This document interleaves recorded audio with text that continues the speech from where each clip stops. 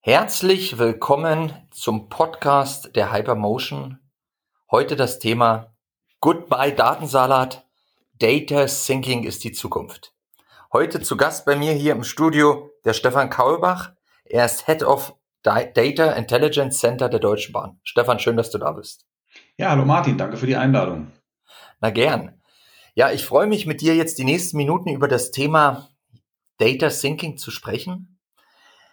Ihr bei der Deutschen Bahn habt ja da einige Initiativen. Vielleicht, bevor wir starten, ein paar Worte zu dir und zum Data Intelligence Center der Deutschen Bahn. Ja, sehr gerne. Ich bin Stephan Kaulbach. Ich bin seit fast 12 Jahren bei der Deutschen Bahn in verschiedenen Rollen unterwegs. Hauptsächlich immer so an der Schnittstelle zwischen Business und IT. Das ist so ein Thema, was mich schon immer sehr interessiert hat und wo ich den größten Nutzen auch von sehe. Also wie kann IT eigentlich dem Business helfen, um Dinge besser zu machen und zu optimieren an verschiedenen Stellen. Und aus diesem Gedanken heraus ist auch vor 2 Jahren das Data Intelligence Center bei der Deutschen Bahn gegründet worden. Wir hatten damals wir haben nach wie vor 2 große Herausforderungen, vor denen wir stehen. Das eine ist, die Daten, die wir im Konzern haben, verfügbar zu machen, dass sie wirklich von allen genutzt werden können. Und auf der anderen Seite den Kollegen und Kolleginnen innerhalb des Bahnkonzerns von den Nutzen zu überzeugen. Also warum ist das eigentlich wichtig, die Daten zu teilen? Was kann ich eigentlich alles mit Daten tun? Und genau diese 2 Facetten betrachten wir beim Data Intelligence Center. Also wir machen auf der einen Seite, sorgen wir dafür, dass die Daten verfügbar sind, und auf der anderen Seite arbeiten wir mit den Fachbereichen zusammen und zeigen, wie cool das ist, die Daten zu nutzen. Das hört sich nach einer spannenden Aufgabe an. Unbedingt. Es macht auch unheimlich viel Spaß. Und das wirklich Tolle daran ist, dass das nicht nur IT-lastig ist, sondern dass du wirklich in den Kerngeschäften der Deutschen Bahn unterwegs bist. Also wir sind da wirklich dabei bei den Leuten, die unsere Züge disponieren, die unsere Züge befunden, nennen wir das, also erkennen, welche Schadstellen die haben. Also wir sind wirklich da im tiefen Betrieb mit dabei. Wow. Und heißt das, wenn man Daten sammelt, macht ihr euch auch Gedanken, welche Technologien werden in Zukunft mit gewissen Sensoren und mit Chips ausgestattet, sodass diese dann auch an euch senden, wenn irgendwas kaputt geht oder welchen Witterungsbedingungen folgende Teile ausgesetzt sind? Also wir jetzt im Data Intelligence Center nicht direkt, aber wir haben hier mit einer Schwesterabteilung, die sich insbesondere bei dem Thema um das Thema IoT kümmern, und die genau beschäftigen sich damit, welche Informationen können wir eigentlich aufnehmen. Mit denen arbeiten wir dann Hand in Hand zusammen, weil wir dann wiederum würde sagen, wie werden die Daten denn gespeichert, gerade diese vielen Daten, diese Echtzeitinformationen, und welche Analytics gibt es dann eigentlich da drauf, um aus diesen Daten spannende Cases zu machen, die dann auch dazu führen, dass wir beispielsweise eine komplett digitale Instandhaltung bekommen. Jetzt stelle ich mir das so vor, die Bahn hat ja viele Geschäftsfelder. Das ist ja ein ziemlich großer Laden sozusagen, verschiedene Geschäftsbereiche, und an allen Stellen werden Daten eingesammelt. Jetzt hat man natürlich viele Daten, aber die Frage ist, was macht man damit und vor allem, welche Daten nutzt man? Was sind wirklich die Trüffel in der großen Datenflut? Und das ist ja unser Thema, über das wir heute sprechen. Goodbye Datensalat. Data Thinking ist die Zukunft. Also wie findet ihr raus, welche Daten relevant sind in dieser Masse an Daten? Das Spannende daran ist, dass wir das gar nicht tun. Und das will ich gerade mal erklären. Das, was wir in der Vergangenheit gemacht haben als Deutsche Bahn, war, dass jemand, der Daten auswerten wollte, hat quasi um Erlaubnis gebeten, darf ich Daten haben, und musste dann wissen, gibt es diese Daten überhaupt, um sich dann zu überlegen, was könnte ich aus diesen Daten machen. Was wir machen, ist genau der umgekehrte Ansatz, und der passt, glaube ich, sehr schön auch in dieses Data Thinking herein. Wir sorgen dafür, dass die Daten erstmal grundsätzlich zur Verfügung stehen, und dann können Data Scientisten, Data Engineers tatsächlich in den Daten rumwühlen und sich überlegen, was passiert denn, wenn ich diese Information mit der Information in Korrelation bringe. Und auf einmal scheinbar unbedeutende Daten, wo wir gar nicht damit gerechnet haben, dass daraus jemand einen Mehrwert schaffen kann, werden auf einmal sehr relevant. Also es ist unheimlich schwer im Vorfeld zu sagen, hat dieses Datum eine Relevanz oder nicht, sondern meistens ergibt sich die Relevanz erst aus dem Use Case.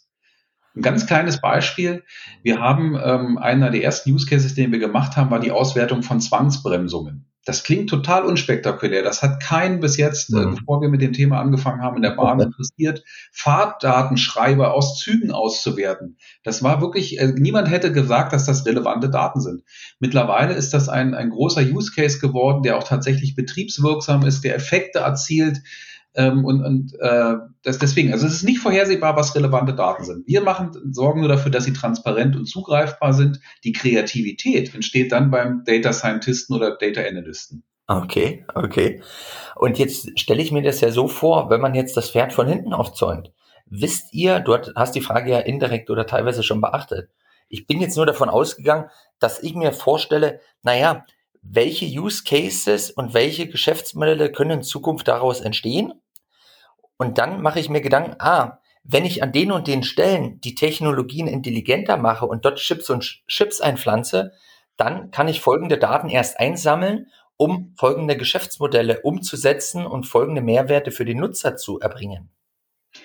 Es gibt ja tatsächlich die Strategie der Deutschen Bahn, die sogenannte starke Schiene, und da haben wir 3 Meta-Use-Cases rausgezogen und haben gesagt, das sind die Use Cases, entlang derer wir diese Digitalisierung erfahren. Und die sind relativ einfach. Das eine, das nennt sich digitale Instandhaltung, digitaler Bahnbetrieb und digitales Kundenerlebnis. Und ich will mal einen rausgreifen, weil das ist die digitale Instandhaltung, an dem kann man das sehr schön transparent machen. Da geht es eigentlich darum zu sagen, wir wollen eigentlich zukünftig verhindern, dass Züge stehen bleiben aufgrund von Schadsituationen. Was auch immer, ein Triebwerksschaden, ein Klimaanlagenschaden, wie auch immer.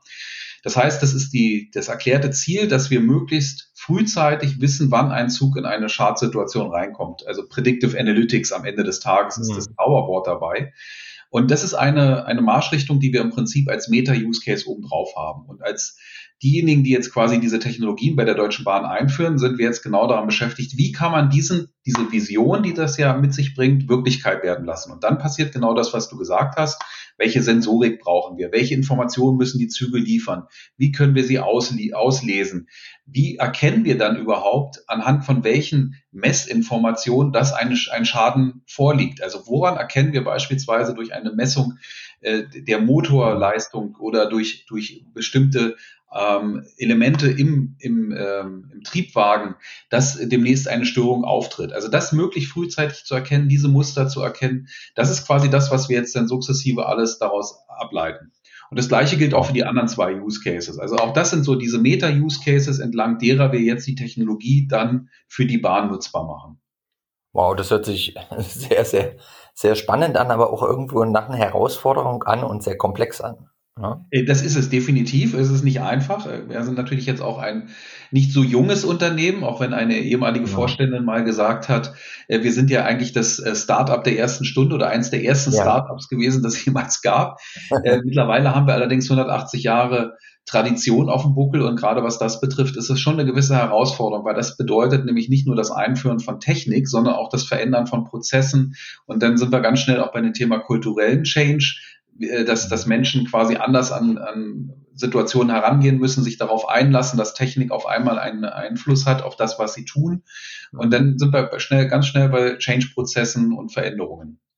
Kann man sagen, dass das Internet der Dinge, also IoT, ich mache Dinge und Technologien intelligenter und verknüpfe sie mit dem Internet.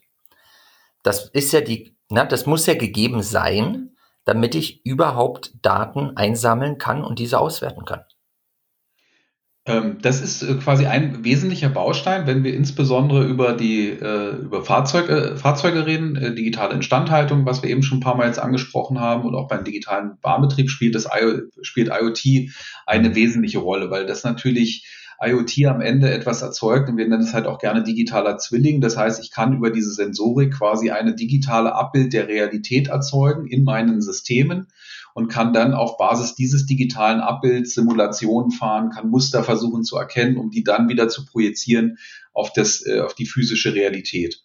Aber wir haben auch Datencases, die gar nicht so notwendigerweise mit Sensorik zu tun haben, sondern die tatsächlich auch einfach auf Dateninformationen fußen, die aus anderen Datenquellen sich speisen.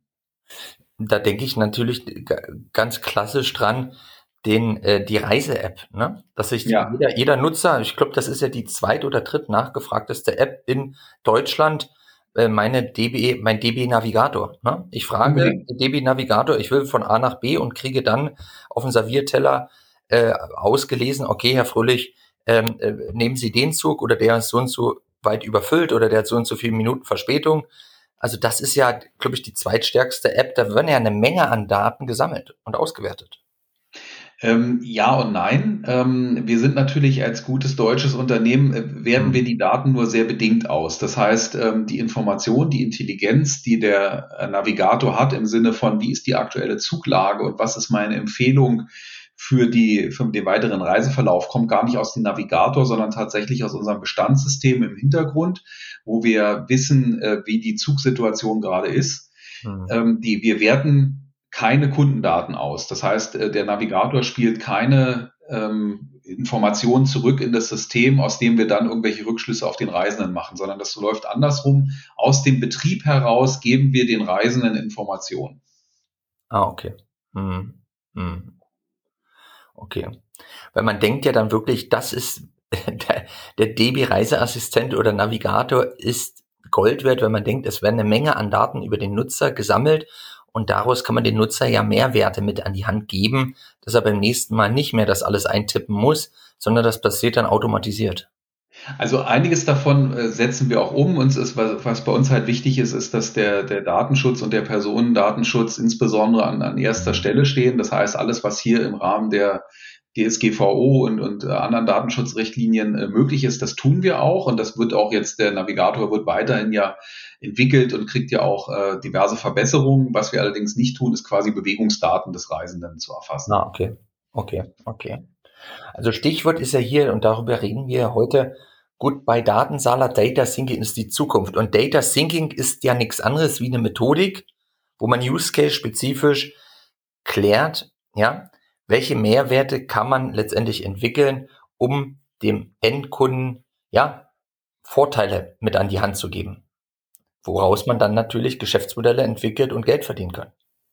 Das ist richtig, genau. Und das ist auch das, was passiert, wie ich auch schon eingangs sagte. Das heißt, wir haben halt die Data Scientisten, die sich dann quasi in den Data Lake stürzen und dort die vorhandenen Informationen quasi auswerten und sich überlegen, welche Möglichkeiten haben wir denn, welche Korrelationen führen zu welchen Effekten, sei es im Operations-Bereich, sei es in der Kundenschnittstelle, je Mhm. nachdem, wo halt der passende Need für die Problematik da ist.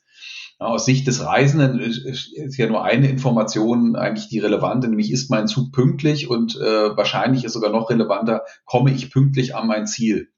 Und Mhm. am Ende des Tages spielt das natürlich alles zusammen, weil natürlich auch eine Instandhaltung damit reinläuft. Das heißt, wenn der Zug defekt ist, dann ist diese Information natürlich, sollte frühzeitig auch den Ja. Reisenden freigestellt werden, damit ich dann Alternativszenarien ihm bereitstellen kann, etc. pp. Also diese Korrelation, das ist genau das, was passiert. Und das passiert, je mehr Daten wir quasi im Konzern freikämpfen, wie ich das gerne nenne. Das heißt, Okay. dass sie verfügbar sind, umso mehr können unsere Data Scientisten sich, genau wie du sagst, über Data Thinking Methoden überlegen, was sind denn jetzt eigentlich Cases, die am Ende unseren Reisenden oder auch auch die Güter, die darf man ja auch mal nicht außen vor lassen, also die Logistikkunden dazu führen, dass die Ware oder der Reisende dann an Ziel ankommt, wann er das auch erwartet. Mhm. Mhm. Und am Ende darf es ja gar nicht so weit kommen, dass es zu Ausfallzeiten kommt, weil man weiß ja dann im Endeffekt schon vorher, welchen Witterungsbedingungen folgender Zugteil ausgesetzt ist. Und dann kann man frühzeitig, nicht gerade in den Rush Hours, wie man so schön sagt, sondern halt abend, wenn die Züge stehen, ja, und nicht Reisende von A nach B fahren wollen, dann kann dieses Teil ersetzt werden oder es kann letztendlich repariert werden. Das ist genau die Idee, die hinter der ganzen Kiste ist, dass wir quasi Mhm. rechtzeitig der Zug sich meldet und sagt, pass auf, ich habe das Gefühl, ich werde jetzt demnächst kaputt gehen. Er kann aber seine Reise noch voll und ganz zu Ende abschließen, sodass dann Ja. eine Instandhaltung, eine Wartung erfolgt, wenn sie halt nicht dazu führt, dass die Reisenden oder das Logistikgut davon Mhm. betroffen ist. Wow. Also das hört sich mega, mega spannend an. Ich höre auch raus, es entstehen da völlig neue äh, ich will nicht sagen Felder, sondern aber ähm, Jobs bei der Bahn. Man hätte, wenn man die Uhr zurückdreht, 5 oder 10 Jahre, ne? Man stellt sich davor so einen klassischen Bahner und auf einmal hat die Bahn so einen Data Scientist an Bord geholt, der sich genau über solche Themen oder um solche Themen kümmert. Das ist tatsächlich so und da ist auch etwas, was wir als Data Intelligence Center auch mit bearbeiten, nämlich tatsächlich, wie sieht eigentlich so das Zukunftsbild aus? Und genau das hast du angesprochen. Wir haben heute schon spannende Berufe mit am Start, Data Scientisten, Data Analysten, wir haben KI-Experten bei uns mit an Bord und das Schöne ist, was die Kollegen auch wirklich sich auf diese Themen stürzen und sagen, Mensch, das ist mega spannend, ihr habt so tolle Daten hier und ihr habt so viele Cases, wo man das auch mal effektiv Nutzen machen kann und wir sehen hier direkt den Mehrwert, den wir durch unsere Arbeit da bringen können. Also das ist für die auch sehr attraktiv, das zu tun. Gleichzeitig ändert sich auch das Berufsbild in einigen Bereichen. Ne? Also wenn wir beispielsweise den Disponenten sehen, der quasi entscheidet, welcher Zug fährt wann und welche Haltesignale werden wann wie gestellt.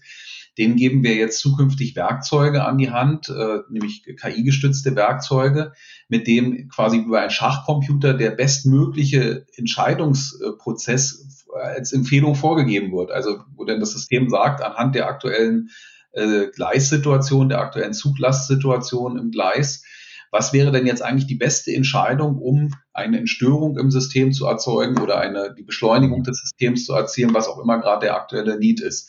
Das führt natürlich dazu, dass der traditionelle Disponent ganz anders an die Lösungsfindung rangeht, als er das in der Vergangenheit gemacht hat. Also auch bestehende Berufsbilder verändern sich. Und auch das ist etwas, was wir im Data Intelligence Center im Auge haben und hier sowohl mit der HR-Abteilung wie auch mit den Fachbereichen eng zusammenarbeiten. Wow. Was begeistert dich bei diesem Thema am meisten? Also es ist ja sehr vielschichtig, sehr komplex, aber was ist so dein Motiv, dass du darauf, dass du diesen komplexen Weg mitgehen möchtest? Also was begeistert dich an dem Thema am meisten? Also ich bin wirklich total davon überzeugt, dass die Herausforderungen, vor der wir als Bahn stehen, ganz eng damit verbunden sind, dass wir diese Datengeschichten reingehen. Ja, also ich will gar nicht immer von Geschäftsmodellen reden, weil es tatsächlich, manchmal sind es so ganz Kleinigkeiten, nur Prozessoptimierungen sind, dass wir endlich mal Daten gemeinschaftlich betrachten. Und das finde ich total großartig. Und ich finde es total großartig, dass das, was wir tun, einen direkten Impact hat draußen in der Realität, am Menschen, am Reisenden, am Logistikgut, am Zug. Ja, dass die Züge auf einmal pünktlicher werden, dass die Qualität nach oben geht, also dass man das auch wirklich zurückbekommt, dass das nicht etwas ist, was nur in einem Elfenbeinturm in der Theorie passiert, sondern dass wir eine direkte Rückmeldung haben von denjenigen, die dann am Ende auch das nutzen. Das heißt, Bahnbetrieb und Bahnmanagement wird digital. Definitiv wird das so. Und die große Überschrift ist ja die digitale Transformation. Ja, unbedingt. Das ist, ich glaube, das ist, und da sind wir wieder bei dem, was ich vorhin sagte, diese digitale Transformation ist für mich nur ein kleiner Teil, ist Technik. Technik ist heutzutage etwas, das funktioniert. Jeder, der IT-Projekte umsetzt, wird zwar sagen, ja, aber dann gibt es immer die Probleme und jene Probleme. Das ist richtig. Es gibt immer in jedem IT-Projekt lustige Probleme. Aber in meiner Erfahrung ist die größte Herausforderung die kulturelle Veränderung, nämlich die Menschen, die nachher im Prozess mit dieser neuen IT umgehen müssen, mit dieser neuen IT zusammenarbeiten müssen, die sich ein Stück weit auch darauf einlassen müssen, eine IT jetzt neuerdings, ich sage mal jetzt tatsächlich zu vertrauen, also darauf zu vertrauen, dass ein KI-Algorithmus eine Entscheidung kalkulieren kann, die unter Umständen sogar besser ist als die ich selber treffen kann, weil einfach eine IT viel mehr Themen mit berücksichtigen und kalkulieren kann, als der Mensch das heutzutage noch kann. Also die Komplexität, in der wir uns befinden als Menschen und die Informationen, die auf uns einwirken, sind so groß und so viel, dass wir gar nicht mehr die Chance haben, da alle Eventualitäten und alle Möglichkeiten, die sich daraus ergeben kann, abzuschätzen und die Konsequenzen daraus zu kalkulieren. Eine IT kann das. Und ich glaube, das ist mit einer der größten Herausforderungen, dann zu sagen, ich lasse mich darauf ein, ich gehe da mit und ich vertraue darauf, dass hier die IT tatsächlich etwas tut. Was nicht dazu führt übrigens, und das ist mir auch ganz wichtig, dass wir die Menschen aus den Prozessen rausnehmen wollen, weil die braucht es definitiv auch in dem Prozess.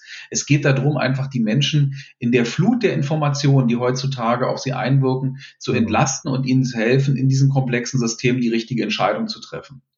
Also es ist eine Symbiose, ein Zusammenspiel zwischen Mensch und Technologie, zwischen Unbedingt. Mensch und Maschine. Ja, das ist das, so verstehe ich die digitale Transformation.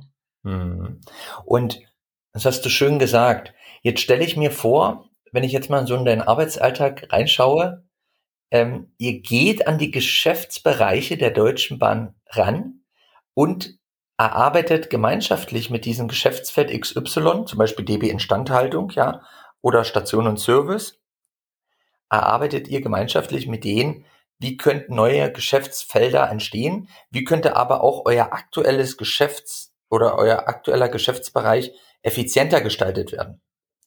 Weil wir sprechen ja immer zwischen Effizienz, Kerngeschäft, Erweiterung, Kerngeschäft und Ausbau, Neugeschäft. Spielt ihr letztendlich gemeinschaftlich mit den Geschäftsbereich der Deutschen Bahn? Erarbeitet ihr gemeinschaftlich da Use Cases in den entsprechenden Segmenten auf der Zeitachse? Ja, tatsächlich, weil ein wichtiger Faktor ist, den ich auch immer wieder betone, ist, wir sind als KI-Menschen oder als Daten- und Ja. KI-Menschen, wir kennen nicht das Kerngeschäft der Deutschen Bahn. Wir haben mittlerweile einige Projekte gemacht und kennen punktuell das Kerngeschäft, aber die Kernkompetenz wie man die Bahn bewegt, wie Züge gesteuert und verwaltet werden, die ist und bleibt in den Fachbereichen der Deutschen Bahn. Und da wollen wir auch gar nicht hingehen und sagen, wir wissen besser, wie man Züge disponiert. Das wissen wir nicht.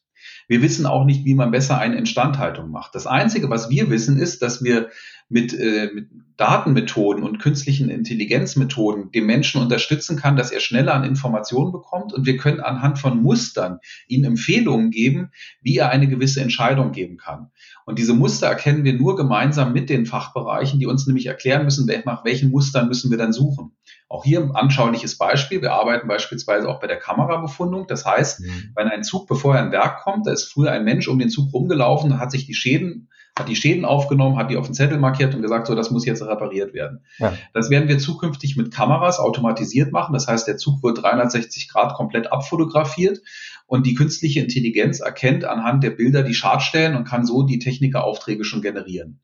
Wir als KI-Abteilung können natürlich gar nicht die Schadstellen erkennen. Das heißt, das sogenannte Tagging, das Erkennen von den Schadstellen, das haben die Fachbereiche selber gemacht. Die mussten sagen, das ist eine Schadstelle, und so haben wir die Systeme trainiert, damit dann der Automatismus daraus entsteht, dass für die nächste Mal dann das System automatisch die Technikaufträge generiert anhand dieser Schadstellen. Und das ist auch hier wieder eine Symbiose. Das heißt, wir wissen, wie man KI-Systeme baut, wir wissen, wie man so Bilder erstellt, aber das Tagging, das Erkennen, die Fachlichkeit, die ist und bleibt in den Fachbereichen. Weil die sind die Experten innerhalb ihres Richtig. Geschäftsfeldes. Das Wissen haben die sich ja über Jahre angearbeitet. Die sind letztendlich am Steuer eines Autos, und ihr geht, wenn ich mir das mal in so eine Karikatur malen lasse, ihr sitzt dann im Beifahrersitz und arbeitet gemeinschaftlich mit denen zusammen, aber die sind letztendlich die tief drin in ihrem Geschäftsfeld ihr Kernwissen haben. Genau, das ist so. Ja, wir gucken zu, wir gucken über die Schulter, wir gucken uns an, was der da tut, und dann versuchen wir das in IT zu übersetzen und mit KI-Methoden zu unterstützen. Wow. Und ihr wollt ja auch nichts wegnehmen oder irgendwie besserwisserisch rüberkommen, sondern ihr wollt ja Mehrwerte erzeugen.